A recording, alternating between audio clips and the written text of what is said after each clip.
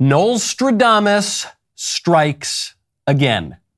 Yesterday, the FBI raided Donald Trump's home at Mar-a-Lago. And in this case, I truly hate to say, I told you so. This timing was even weirder than you know about. Because I've suggested things like this might happen before, but the timing was really, really weird because I told you so, or more specifically, I told my friend Allie Stuckey so, about 1 hour before the raid took place.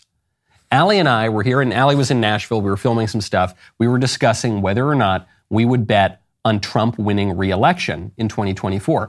And I said, look, I love the guy. I voted for him twice. If he were the nominee in 2024, I would happily vote for him a third time. I even think most people would vote for him, especially after this terrible administration we've got right now. But I said, I would not bet on Trump winning in 2024 because there's just one reason. I am not sure that the powers that be will let him win. Talking about the FBI, the DOJ, the deep state, the crooks who changed all the election rules last time, the big tech cartel, the whole blob. I'm not just talking about Biden or the House Democrats. I'm talking about the whole array of established interests. I just don't know that they will let Trump win, whatever the voters want. Okay, when we're talking about the liberal establishment, we're talking about groups that have a lot of power, groups that already used that power to rig the election in 2020. I don't see any reason that they wouldn't do it again now that they are even more fully ensconced in power. It's just something about Trump, more so than other Republicans. They just hate this guy. They hate the way that he shakes things up. And I just didn't know if they're going to let him do it. Within an hour of that conversation with Allie, the FBI raided President Trump's home, Mar-a-Lago, reportedly looking for classified documents that he had there. That was the presumptive basis for the raid. The FBI, which never raided Hillary Clinton for the 30,000 emails containing classified info that she had on a server at her home. The FBI, which has yet to raid Hunter Biden's home, despite video evidence of him committing national security compromising crimes. That same FBI is now focusing all of its attention on raiding the home of Joe Biden's most prominent and most popular political opponent. Not just a former president, don't forget, the guy who is currently leading in the polls by a long shot for the Republican nomination in 2024, the biggest political threat to Joe Biden. Now, ironically, the raid has a paradoxical effect. On the one hand, it proves my point. It shows that the establishment will do absolutely anything to stop Trump in 2024. On the other hand, it makes Trump's admirers, myself included, even more inclined than perhaps we already were to support him again. Where does that leave us? Does that leave us with Trump 2024? DeSantis 2024? Cruz 2024? Biden 2024? No. It leaves us with a banana republic in 2022 and no end in sight to the corruption. I'm Michael Knowles. This is The Michael Knowles Show.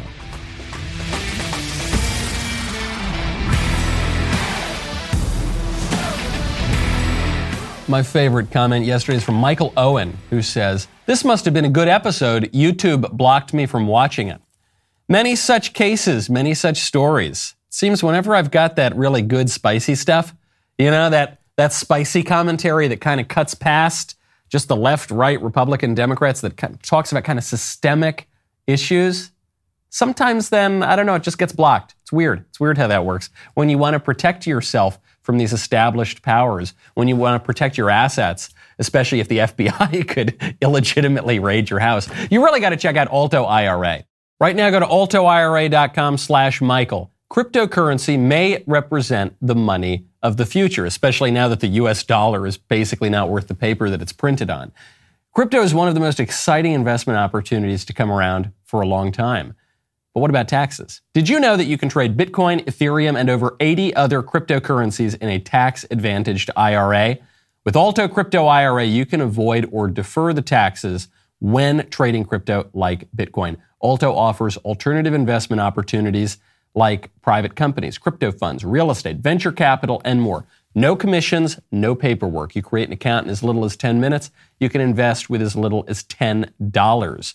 Through Alto's integration with Coinbase, you get secure trading 24/7, 150 plus available coins on their interface, including Bitcoin, Ethereum, and Cardano. Alto offers industry-leading security, the advanced encryption standard for wallets and private keys, and alternative investment opportunities through some of the world's most recognized platforms and fund partners. Plus, there are multiple ways to fund your account. You can make a cash contribution, transfer from an existing IRA, roll over an old 401k, open an Alto crypto IRA with as little as $10. Go to altoira.com/Michael. That's ALTOIRA.com/Michael. Start investing in cryptocurrency today. altoira.com/Michael. Absolutely crazy news story. Even though I predicted it. Even though I said this sort of thing is going to happen because Trump is just different and they hate Trump in a special way, and you're going to see all sorts of political stops, absolutely no holes barred. You're going to see illegal actions. You already have seen illegal actions by these same groups, by the FBI, by the DOJ. Even though I predicted it, it doesn't make it less offensive and less shocking that we're now descended into such banana republic level nonsense that you've got the president sicking the federal government, sicking federal law enforcement on his main political opponent. If this happened in Brazil, if this happened in Syria, if this happened in Iraq, we would say this is illegitimate, this is ridiculous, what a sham democracy they've got in these sorts of places. And now we're seeing it happen in our own country. Pathetic. What was this about? According to the New York Times, according to the paper of record of the liberal establishment, the raid was focused on material that Trump had brought with him to Mar-a-Lago, his private club and residence, after he left the White House. Those boxes contained many pages of classified documents. Oh, he had classified documents in places he shouldn't have had them, like Hillary Clinton on her server, 30,000 emails with classified material. And she just wiped it clean before federal law enforcement could find it. Not that federal law enforcement was ever really going to look. Kind of like that. By the way, the president has the right to declassify whatever he wants. So I'm not saying it's right for Trump to take classified material if that's even what he did. But while he was president, he could have declassified that material. You're telling me the FBI is going to raid the home of a former president and even more shocking, future presidential candidate, likely future presidential candidate, over the Presidential Records Act? That's it? I don't think so. New York Times goes on, Trump also faces a criminal investigation from the Justice Department over alleged efforts to overturn the 2020 election results. There we go. Okay, now we're getting a little more real. They're upset because Donald Trump pointed out that the election was rigged. He just pointed it out. They changed all the election rules right before the election, and they made it much more vulnerable to fraud, even by the standard of Barack Obama. And in some cases, they violated the state constitutions in different states. Yeah, it was rigged. Duh. Hello. And everyone knows that. The libs even admitted that they rigged the thing. There was a whole big magazine article afterward, how we rigged the election such that it was more advantageous for Democrats and disadvantageous to Republicans. And then when you say right back to them what they just told you, they say, you're not allowed to say that. That's a crazy conspiracy theory. Believe us, don't believe your own lying eyes.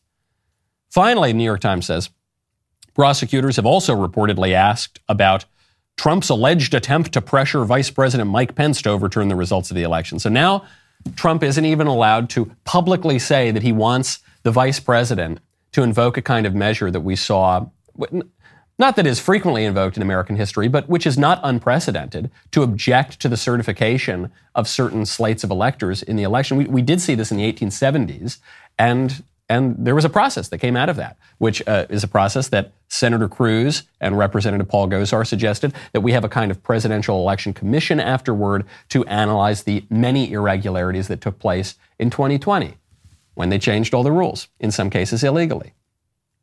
So all so what's the basis for the raid? It's that, or it's the fact that he may have had some documents at his home, like Hillary Clinton did, or the fact that he complained about the election. What is it? As far as I can tell, there are three options here for what this raid is about. There are only three. The most shallow option is that this was just routine FBI work. This is just routine DOJ, nothing to do with Biden, nothing to do with stopping Trump from running in 2024, none of that, right? I think we can dismiss that out of hand. You don't raid the president's home over the stupid Presidential Records Act. Second option here, this is an attempt to kill Trump's candidacy in 2024 in the cradle. This is an attempt to wield federal law enforcement to stop Trump from running in 2024 because the Democrats think that he would beat them, and they just simply will not allow him to be president again. And they can't beat him at the ballot box in a fair and square election, so they're going to just raid his home and try to stop him from running in 2024. Or there's a third possibility. This is the 4D chess possibility, that actually this was an attempt to ensure a Trump candidacy in 2024. That by raiding the home, by targeting Trump, he becomes a martyr. Whatever support other candidates were getting in the Republican Party, now that goes right back to Trump. These Republicans say, we got to double down. If they're going to come after him, he's got to be our nominee. And that in a kind of 4D chess way, that's what the Democrats want because they feel that they can beat him in 2024. Those are the three options. Which do I think is most likely? Number two. I don't think that the Democrats play 4D chess all that well. Sometimes they do. Sometimes people in politics play 4D chess. But when you're looking at a situation, especially where there's so many variables where things can spiral out of control, usually the simpler answer is correct. In this case, the idea that it was just routine FBI work, I think, is absurd and not backed up by precedent. The idea that it was 4D chess and they really secretly want to support Trump, I don't really buy that. I think that my thesis from the very beginning was correct, and I think it's being proven more correct every day. The libs simply will not tolerate a Donald Trump second term, and they will do everything they can, even if it throws the nation into a kind of banana republic status, even if it violates the law, even if it violates all of our political norms. They will do anything it takes. They will use any means necessary to stop Trump 2024.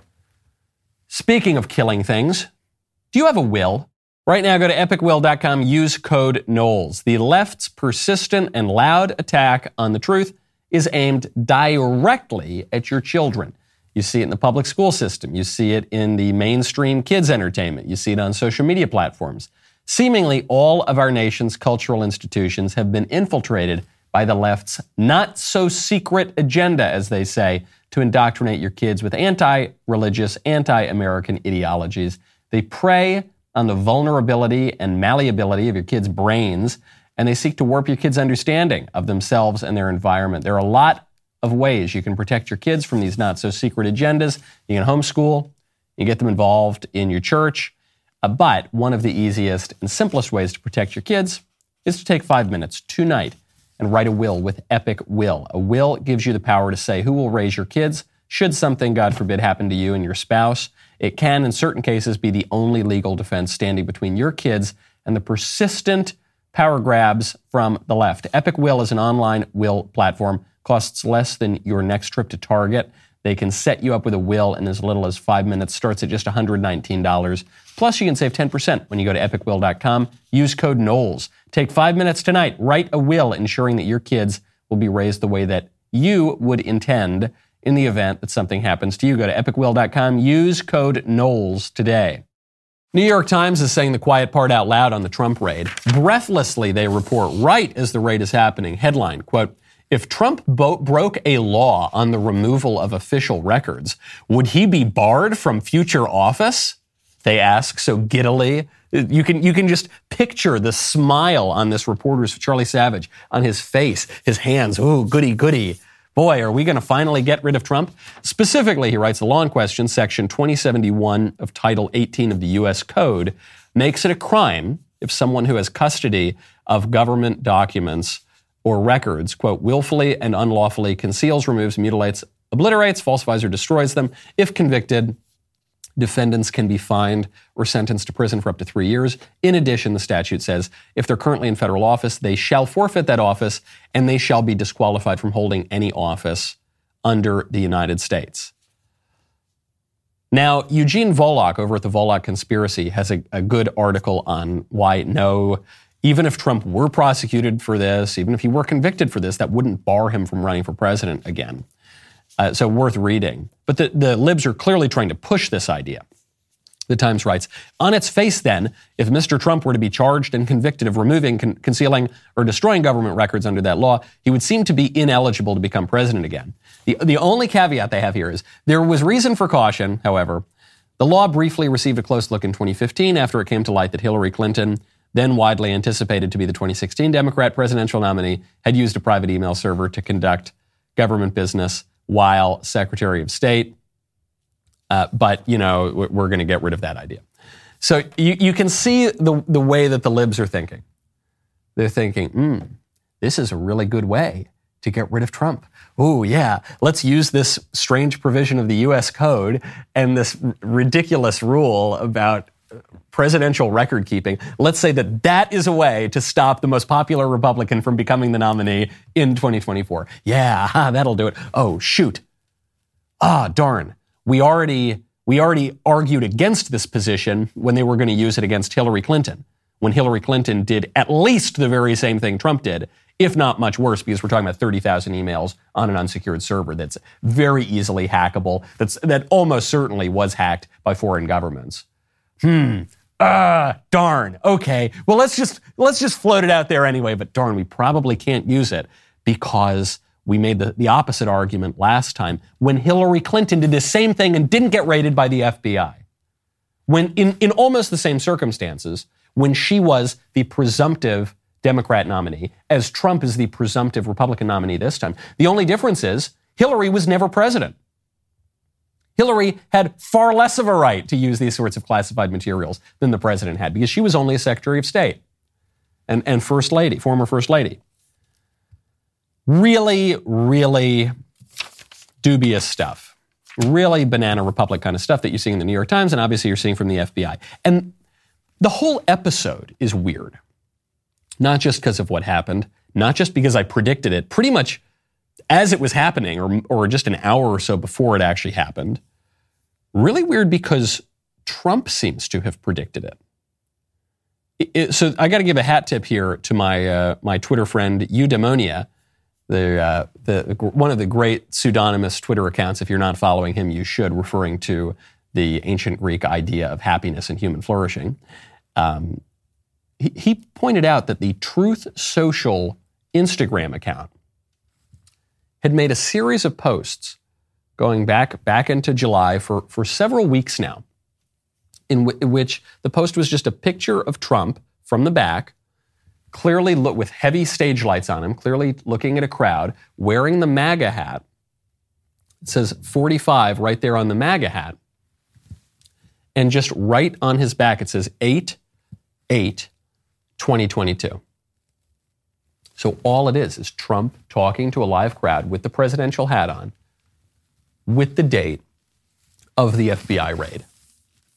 It says, join the club to stand up to the tyranny of big tech. Truth Social is open. Then some of the posts would just say the date. And it cycled through. I think he did 4 posts like this, at least. Another strange thing about the date. August 8th, 2022, the date of this raid, is the date that Richard Nixon resigned. Richard Nixon, whose presidency I think is one of the most misrepresented in American history. There are a lot of parallels to the Trump administration, but not in the way that the libs, I think, want to present it. The libs want to say Richard Nixon was a crook, he was terrible, he was the most corrupt president ever, and just like Trump is corrupt and awful, and he should have resigned office too. And they tried to impeach Richard Nixon. They did impeach Donald Trump twice. Didn't work. And so those are the parallels they want to see. Quite the opposite. Richard Nixon, I think, was actually one of the least corrupt presidents in modern times. Not saying the guy was perfect. The guy had a lot of problems. But what happened? Richard Nixon got up to some campaign shenanigans that he wasn't even aware of. The Democrats have gotten up to much worse campaign shenanigans in pretty much every presidential campaign before Richard Nixon and after Richard Nixon in modern times. And what happened? The deep state undermined the Nixon administration and got him booted out, and the squish Republicans went along with it. Very similar parallels here, because Richard Nixon was threatening certain entrenched interests. That's what happened. So 8/8/22. Do you think that the deep state this time was sending a message with that date? Possibly. What was Trump planning to do on that date? Was he planning to announce for 2024? And then the FBI raid happens, and so he doesn't announce? I'm not sure. It seems a little early for him to announce a presidential campaign. A lot of people are encouraging him to wait to announce until after the midterm elections. All very, I don't have an explanation for that. I'm just pointing out strange coincidences here. Now, the number 2 candidate for the presidential nomination in 2024 happens to be the governor of Florida, the state that was invaded by the FBI to raid Donald Trump's house. Ron DeSantis has come out very strongly against the raid. He said, quote, "The raid of Mar-a-Lago is another escalation in the weaponization of federal agencies against the regime's political opponents. While people like Hunter Biden get treated with kid gloves, now the regime is getting another 87,000 IRS agents to wield against its adversaries. Banana Republic." I agree with every single word of that. The DeSantis administration says they did not have any advance warning of this FBI raid. And so he's coming out very strongly to defend Trump. Notice, though, he doesn't defend Trump by name here. He doesn't even use the phrase Mar-a-Lago. He actually just abbreviates it MAL. Maybe that's because of the character limits on Twitter. And he tweeted it out from his personal Twitter account.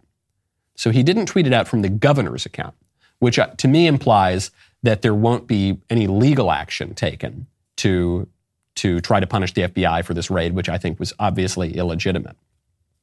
So he's saying, I'm with you guys. This is awful. This is terrible. But I'm gonna do this for my personal account.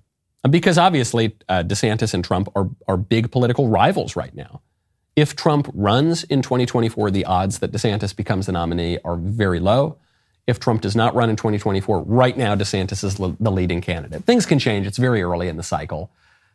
In every other presidential cycle, the candidates who were leading at this time did not end up becoming the nominee. But it's possible. He's got a very strong position. He's done a great job as governor of Florida. So DeSantis is in this impossible position. He doesn't want to help out his political rival, but he shares a lot of the same base as Donald Trump. And the FBI raid was just so obviously corrupt and illegitimate that he's got to come out against it because he's the tough conservative fighter candidate. So he's trying to balance all these competing interests. Then, on the other hand, you got the court jesters. You got the squishes who love this. The people who have hated Trump from the beginning, they absolutely love this. Even, unfortunately, the court jester group even includes people who have worked for Trump. This woman who I had never heard of until it was announced she's going to come onto The View, as she's going to be the new fake Republican on The View. Her name is Alyssa Farah Griffin, and she worked for Trump, and then she totally squished out and condemned Trump and whined and cried and sucked up to the liberal establishment. She came out after this ridiculous raid, this absolute banana republic lawlessness from Biden. She tweets out totally what you would expect. She says, "The inflammatory rhetoric coming from some on the right this evening is frightening." It's from the right. Not that the Biden administration is weaponizing the FBI to invade his predecessor and current political rival's home. That's not what's frightening. No, not that the Biden administration just hired 87,000 IRS agents to go after you. No, that's not what's frightening. What's frightening is the rhetoric from people on the right. People like Michael Knowles and the Daily Wire. That's so frightening. And probably she's referring to Trump and Ron DeSantis and a lot of the rest of the people on the right. She says elected officials especially need to tone down the rhetoric and let the facts play out. In this environment, words matter so much. No, you know what I think matters more? Power. I don't think the words matter. I don't think that the libs made a good argument with words as to why they need to raid the homes of their political rivals. I think they just had the power to do it and they wielded that power. And now the role of conservatives is to resist that and to hopefully win and get some power back for ourselves. And the role of court jester conservatives like Alyssa Griffin, whose job it is to just go out there and do a little dance for the liberal establishment and pretend to be opposition, and then at the crucial moments fall back and concede the point, to lose with dignity, even though these people have absolutely no dignity whatsoever. That's their job. They're worse than the libs. The libs, at least I know where I stand. The libs I know are going to raid my home and wield political power as best they can and try to undermine my elected officials. And I know what I'm getting with the libs. These people, though, they're just absolute rats. They're just rats. They have no loyalty to anybody other than trying to get a few crumbs from the largesse of the liberal table. That's what they want. It's pathetic. It's disgusting. It's very, very shameful. If you have not heard already, the Daily Wire is now the 6th largest podcast publisher in the country. We are ahead of the Walt Disney Company. Add to that the launch of Daily Wire Plus, the signing of Jordan Peterson, the documentaries, the movies, the kids' content. Things are getting busy around here. To keep up, we are actively hiring for our marketing team in Nashville. We're looking for social media coordinators, email marketers, art directors, everything in between. If you have experience in marketing, we want to hear from you. Head on over to dailywire.com/careers. Check out our current openings and apply. dailywire.com/careers. Speaking of political rhetoric, heated up rhetoric, the mayor of New York, Eric Adams, is really ratcheting up the rhetoric against the illegal aliens who are showing up in his sanctuary city. It's a little strange, right? He's got a sanctuary city. He and the rest of the Democrat New Yorkers talk a great game about how happy they are. They love getting all of those illegal immigrants. The illegal immigration is our strength. Bring on the diversity. It's not a lot of diversity. They're all coming from the same 3 countries illegally. But no, that's wonderful. We need to flood the country with all these people. Just not in my city. Just not in my backyard. Eric Adams says this is horrific when you think about what Governor Abbott in Texas is doing. Unimaginable. It's unimaginable what the governor of Texas has done. When you think about this country, a country that's always been open to those who are fleeing persecution. What is the governor of Texas doing? He's not turning the people away. He's not turning the countless illegal aliens showing up across the border away, the 2 million plus that we're getting now every year. He's actually welcoming them. He's giving them a free bus ticket. He's giving them stuff, and he's saying, hey, look, we're not a sanctuary state. We still believe in the laws of the United States passed by the people's representatives. But there are places in America that don't care at all about the laws passed by the American people's representatives, and they want all these illegal immigrants to come. So, hey, we're going to give you a free ticket. We're going to pay for it. Give you a ticket, send you up to that sanctuary city, New York. Eric Adams says this is horrific. Why is it horrific? Governor Abbott is giving you exactly what you want, exactly what you say that you want, but you don't really want it. You want illegal aliens for the red states.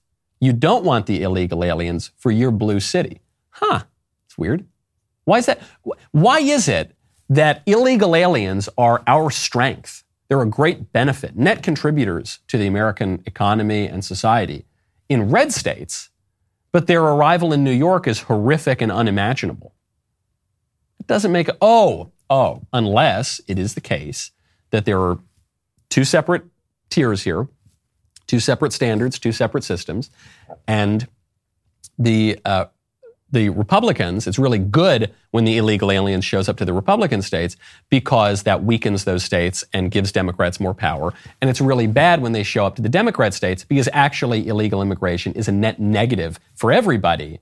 And the Democrats don't want them to show up to their backyard because then they're going to have to expend resources. They're going to see increases in crime. They're going to see increases in welfare dependency. They're going to see strains on their resources, all the stuff that the Republicans had to deal with, which the Democrats celebrated.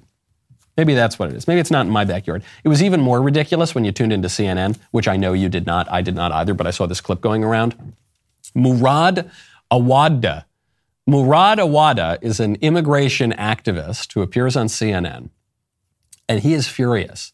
He is absolutely furious that the governor of Texas is busing the migrants on Texans' own dime to the sanctuary cities. The city is estimating that some 4,000 asylum seekers have arrived in the city, gone into New York's shelter system since late May. Do you agree with the mayor that these migrants are being forced to New York? Asylum seekers have really already made a dangerous trek, some over 3,000 miles on foot to get to the southern border, and then are being bused almost 2,000 miles to New York City. I think that the bigger piece here is ensuring that we see the humanity in people. Folks who are seeking asylum at our southern border are fleeing violence. They're fleeing persecution, impacts of climate change. No one leaves their home because they feel safe. So it's really important that this country, a country of immigrants, continues to welcome folks and abide by its humanitarian, values. It's really important that we welcome folks, just not here.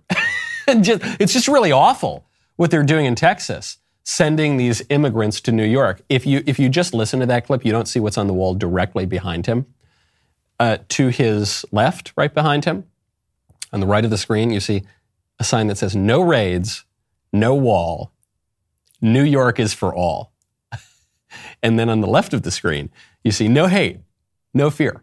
Immigrants are welcome here." And both signs say New York City. New York City right underneath. Except for these immigrants. They got to stay in Texas. It's because it's so important to welcome them in Texas. And not in New York is for all, except for the immigrants that are being bused from Texas. Please keep them in Texas. Therefore, no hate, no wall. Send them back to Texas.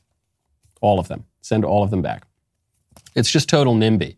It's just total not in my backyard. And it gives away the whole game. Now, as I said earlier, the libs are not really interested in having these reasoned debates. I think we're kind of past that. I think when the federal government sicks its private police on the political opponents and raids their homes, I think we're kind of past the polite civil dialogue part of politics. So it's not as though you're going to be able to make this argument and say, "See, you're hypocrites." And the Democrats will say, "By golly, you're right. Oh, okay, I've got to change my policies now." They don't care. It is just pure club our opponents over the head, kind of bare knuckle personal interest politics that we're seeing from the left right now, okay? But it is worth pointing out, one, for the Republicans to see what we're really dealing with, and two, most importantly, for the centrists and the squishes and the people who just don't think very much about politics because they got other things going on and they pay attention to their families and they got their job and their heads and their noses aren't in the political reports and political philosophy all the time, as is often the case for those people who listen to this show, who are more high information voters. All right, it's important for the lower information voters to see what's really going on here. Oh, the illegal immigration thing that the Democrats push, it's not about compassion, it's not about helping people, it's not about our traditions or our strength or who we are. It's just about power. Oh, the hatred against Donald Trump, and it's not about Trump's unique threat to America and the unique crimes that he's done. It's just that he was threatening the established order. And so it's just about power. Okay, that's what it is. The reason they go after Trump in particular, to kind of circle back to this, is a lot of people think that Trump won the election in spite of his policies because of his rhetoric.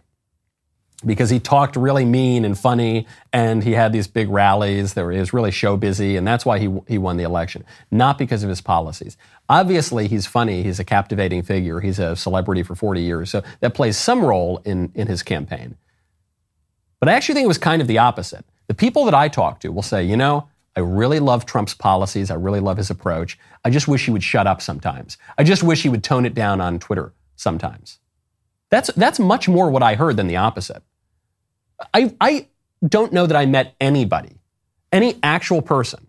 I know this phenomenon was described on CNN and in the New York Times and even on some squish platforms on the right. I know that what they would say is, the reason people vote for Trump, they hate his policies, or they don't care about his policies. They just love when he talks about Mika Brzezinski's face. Yeah, that's what it's all about. But when you talk to actual Trump voters, I don't know, I've spoken to a lot of them. I am a Trump voter myself. That's not what they said. At least 7 times out of 10, what they said is, yeah, he's got to cool it. He's got to lay off that Twitter, man, a little bit. He's got to pick his battles a little more. But man, I love his policy on trade. I really love his approach to foreign trade and his approach to China, which is America first. I really love his approach to immigration. What did they chant at the rallies? Build the wall, build the wall. Trump offered different policies than the other candidates did. There were 16, 17 candidates on that stage in 2016. Trump offered different policies. Pretty much all the other candidates were pro-free trade all the time, open up global markets, no thought at all to American manufacturing or American industry. Trump, pretty much alone, said, nah, We need to bring industry back here. We need to bring manufacturing back here. We need to institute tariffs. We need to get really tough on trade imbalances. And all the other Republicans pulled their hair out over that. They said, what are you talking about? For the last 10 years, our party line has been free trade, even though actually the Republican Party was founded on tariffs, was founded on protectionism, even though Abraham Lincoln said, give me a tariff, I'll give you the strongest country in the world, even though actually the issue of trade and tariffs and protectionism is a little more complicated than the liberal establishment lets on. Trump offered a different option. How about on immigration? Some Republicans made some intimations that they would get tough on immigration. None of them spoke as bluntly as Trump, and none of them proposed as radical a proposal as Donald Trump did, which is build a big, beautiful wall and deport all the illegals. Unfortunately, he didn't end up fulfilling a lot of that, and in many ways he was hampered by the deep state, even if he had wanted to do such a thing. But he was offering a different approach to immigration, on policy, not just on rhetoric.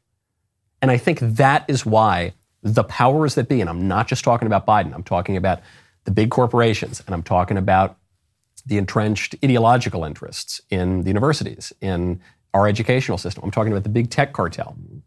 I'm talking about the Chamber of Commerce. I'm talking about all of these groups. They opposed Trump because he was offering a different set of policies from what is called the uniparty. Isn't it kind of weird? The Democrats win, the Republicans win. No matter who wins, the same sorts of problems get worse. When you think of, especially on the social issues, the kind of crazy sexual decadence that we're at now, where we're transing little kids. No matter who wins, the Democrats win, the Republicans win, and it always just kind of, on immigration. The Democrats win, the Republicans win, we get more and more and more immigration. Legal, illegal, all the same. Republicans win, Democrats win, we outsource more and more jobs. We lose more and more industry. We change our economy more and more. That's weird. That's weird that happens. And then you get this wrecking ball who shows up named Donald Trump. And you can totally understand how powerful entrenched interests would say, nope, not going to let that happen. We might let a Bush win every now and again. We ain't letting that guy win. Not again. Which, paradoxically, has the effect of getting people to support him more. I don't make primary endorsements. I just don't think that's my position here on the show. Rush Limbaugh didn't make primary endorsements. I don't make primary endorsements. I think my job here on the show is to present to you the facts as I see them, laid out in the field, let people sort of make up their own mind. However, I will tell you this. I love the GOP field right now. I love Trump. I think DeSantis is the best governor, certainly right now, maybe of my lifetime. And, I'm a huge supporter of Senator Cruz. And there are other candidates in the potential GOP field that I like and could support. The raid on Mar-a-Lago makes me more inclined to support Trump. Even though the raid on Mar-a-Lago tells me he's less likely to win the general. Paradoxically, it makes me more inclined to support him in a primary because I think, no, you guys don't get away with this. You don't get to do this, okay? I think that's true of a lot of Republicans. I took a very scientific Twitter poll last night. I said, does this make you more or less likely to support Trump? 2/3 of people said much more likely. Of course. Now, again, maybe 4D chess, that's what the Democrats want. I don't know. All I know is we are in uncharted territory right now. We're in uncharted territory in a whole lot of ways. There's a story out of California from the state senator Scott Wiener, who is one of the biggest degenerates in American politics. I mean, this guy is the poster child of American political degeneracy. This guy came to prominence a couple of years ago because he sponsored a bill called SB 145, which was a bill to weaken punishments for pederasts, for grown men who have sex with little boys. It would weaken the punishments, or it would give judges more discretion to weaken the punishments. And I looked at that bill. When someone told me about that bill, I said, that sounds like a crazy right-wing conspiracy theory. Then I looked it up, and it was true. And they made all sorts of arguments. You'll see PolitiFact, Snopes, all these groups, they make all these sorts of fact-check arguments. They say, no, actually, the purpose of this bill was to create equality for homosexuals and heterosexuals in the sentencing of statutory rape. And it's actually about equality. What's the practical effect of the bill? This guy actually came out, proposed a bill. He said, we need to go a little lighter on the pederasts. That's what it actually did. You can't fact check me on that because that is the fact. That is 100% true. Not in any way false, not in any way misleading. That's just what the bill did. And this guy, Scott Wiener, nature is but art unknown to thee, chance direction which thou canst not see. What a name, Scott Wiener. He makes that his bill. Just a couple of days ago, Scott Wiener furthered his degenerate profile by describing all of the sex parties that go on among his friends, his constituency, and how that's going to keep happening whether you get monkeypox or not. He says, if people want to have sex, they're going to have sex. I know people who normally go to sex parties, who will not now, maybe for a little bit, people who will make their own decisions about their own risk levels. He was talking about the San Francisco gay fetish festival that occurred even though there's a gay orgy disease called monkeypox going around. He said, I know someone who was working the door at one of the sex parties the weekend of this festival, and the attendance was down by 50%. And I've heard that about some other sex parties as well. So my takeaway here, these parties should not exist. They should be shut down. These festivals should be shut down, especially when there's a gay orgy box going around.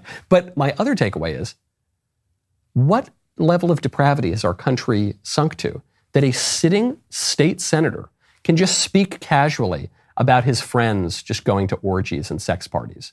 Oh yes, look, I've got some friends. I've got a friend who works at the sex parties.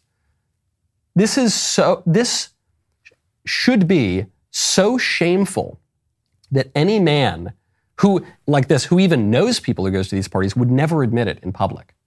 Or any man who does admit this kind of deviancy and degeneracy would never show his face in public. This guy should be on the absolute fringes of society. He should be able to say these things at the most in little dark alleys next to seedy movie theaters. Instead, he's doing it from the halls of the state capitol in California. That is a major change. This sort of thing would have been unthinkable 10 years ago, 5 years ago. Things are accelerating quickly. Speaking of a really, really degenerate culture, there is a horrifying story that just came out of Georgia. The story is that 2 homosexual men have been charged with using their adopted children to record child pornography. These guys are William and Zachary Zulok. They have the same name. I assume they're not brothers, so I don't know what one guy took the other guy's name, I guess. They adopted 2 kids, and then they used the kids to make child pornography. Not the first time we've heard this story. This story, even though gay marriage has not existed as a concept for more than 7 years, really, and not at the national level, even though gay adoption is still illegal in a whole lot of places, and it's a very novel concept, we keep hearing these stories. It's kind of weird. There's another story. They tell you these stories, they don't happen. It's 1 in a bazillion. Well, I don't know. There's another story came around from Queensland. This story, oh gosh, this is awful. The headline. This is in Yahoo News. He was a child star, but for all the wrong reasons. He made his debut at just 22 months old, not for a toy store advertisement or even a family-friendly PG film. This was for hardcore global pornographic syndication. He was filmed being sexually abused by his adoptive parents, quote unquote, and at least 8 other pedophiles in Australia, France, Germany, and the United States. His horrific introduction to the insidious world of pedophilia dated back to 2005, when his Russian mother sold him for $8,000 to a member of Boy Lovers, a sophisticated global network of men whose sexual preference for boys aged between 6 and 8 years old. The boy was adopted, quote unquote, by American Mark J. Newton, who lived in Brisbane, and his Australian boyfriend, Peter Trong. Now, what's really crazy about this story is that there had previously been a puff piece about this couple, a puff piece about how wonderful it was that they adopted this boy. Because this is 2013 now, the idea of gay adoption was really pretty much unthinkable at that point. And so there was this big puff piece being pushed by the liberal media to say, look, they've overcome so many obstacles, legal and social, to finally have their fulfillment, to adopt their child and form this family despite the constraints of nature and society. That article is even referenced in this article on their crimes. Look how it turned out. Didn't turn out great. The conclusion from this, and I know a lot of squishes aren't going to want to say it, homosexual adoption is a terrible idea. It's a terrible idea, and it's, I think, just simply unsupportable. You can't, it's just unacceptable. Not because every kid who's adopted by homosexuals is going to be abused. I don't think that's the case. We are seeing a lot of stories like this. It's pretty weird, but that's not even the base reason why. The base reason why is that men and women are different. And I got a little baby at home right now. Let me tell you something. Little baby reacts very differently to mama than he does to daddy. Even my older son, who's a little bit older than the newborn, reacts very differently to mommy than he does to daddy. Wants different things from mommy. Because men and women are different. If you believe that men and women are different, I don't see how you can support homosexual adoption. Because men and women have different things to offer. And when we're talking about adoption, especially when we're talking about conception, especially when we're talking about an issue like surrogacy or all these other issues that keep coming up, all we ever talk about now are the rights of the right of these men to have a child. These men don't have a right to have a child. They can't have a child together. There's a very natural scientific basis for why they can't have a child together. And now they're trying to circumvent that nature through this radical social engineering, and things don't turn out very well. The only people who we ever talk about as having rights in these cases are the couples and their deep desire to have a child. You don't have a right to have a child. I know it can be hard for people especially people who struggle with infertility, or I'm sure it's very hard for homosexuals too, who have a natural desire to have a child. That's a natural thing to want. But you don't have a right to a child. Sweet little Lisa and I even dealt with what seemed like infertility for quite some time. We didn't get our first kid right away. I can tell you, at least from a couple years' experience, I know how intense that pain can be. But you do not have a right to a child. You don't. The only person who can be said to have any rights when we're talking about procreation, when we're talking about adoption or anything like that, the only person who can be said to have any rights is the child. A child has a right to his natural mother and father, conceived in the conjugal act between his parents in a marriage. Marriage, which is the lifelong bond between a man and a woman for the sake of the generation and education of children. That's what it's for. And when you start tinkering with that, things go really, really awry. The inability of these two men to have a child is a kind of, I'm sure it was a pain. I mean, these guys are just absolute criminals who are going to rot. But for other people, it is a pain. Pain is not always a bad thing. Pain is not an evil thing. Suffering is not exactly an evil thing. It's kind of just a fact of life. What determines good or evil is how you react to pain, how you react to suffering. Sometimes pain can be even a good thing because it tells you that you should maybe alter your behavior. When you put your hand on the hot stove burner and it hurts, that pain tells you, okay, I got to take my hand away. There are all sorts when you're in a rut in your life, you feel a kind of pain. That tells you you've got to change certain things. All sorts of personal behaviors. When you feel a kind of pain, you're drinking too much, whatever, you've got to change that behavior. Unfortunately, in our therapeutic culture and in our culture that establishes the domination of technology to break off all natural constraints, all we tend to do is numb the pain.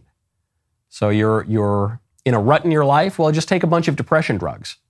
And then that's not solving the problem. That's not encouraging behavior that's more conducive to human flourishing.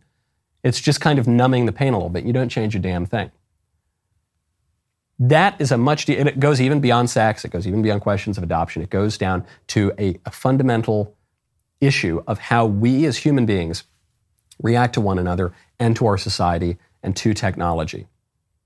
We seem to be entering into a brave new world. You know, there are two very famous dystopian novels written in the 20th century about the future. 1984 by George Orwell and Brave New World by Aldous Huxley. In 1984 says that the tyrannical government's just going to beat you with a stick all the time.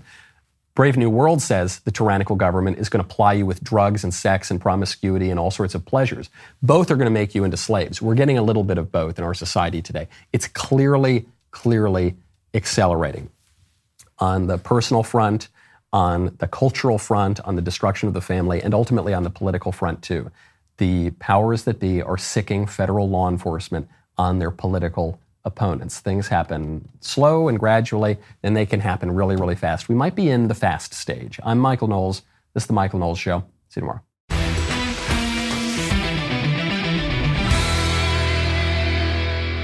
If you enjoyed this episode, don't forget to subscribe. And if you want to help spread the word, please give us a 5-star review and tell your friends to subscribe. We're available on Apple Podcasts, Spotify, and wherever else you listen to podcasts. Also, be sure to check out the other Daily Wire podcasts, including The Ben Shapiro Show, The Andrew Klavan Show, and The Matt Walsh Show. The Michael Knowles Show is produced by Ben Davies. Executive producer, Jeremy Boring. Supervising producer, Mathis Glover. Production manager, Pavel Vidovsky. Editor and associate producer, Danny D'Amico. Associate producer, Justine Turley. Audio mixer, Mike Coromina. And hair and makeup by Cherokee Hart. The Michael Knowles Show is a Daily Wire production. Copyright Daily Wire 2022.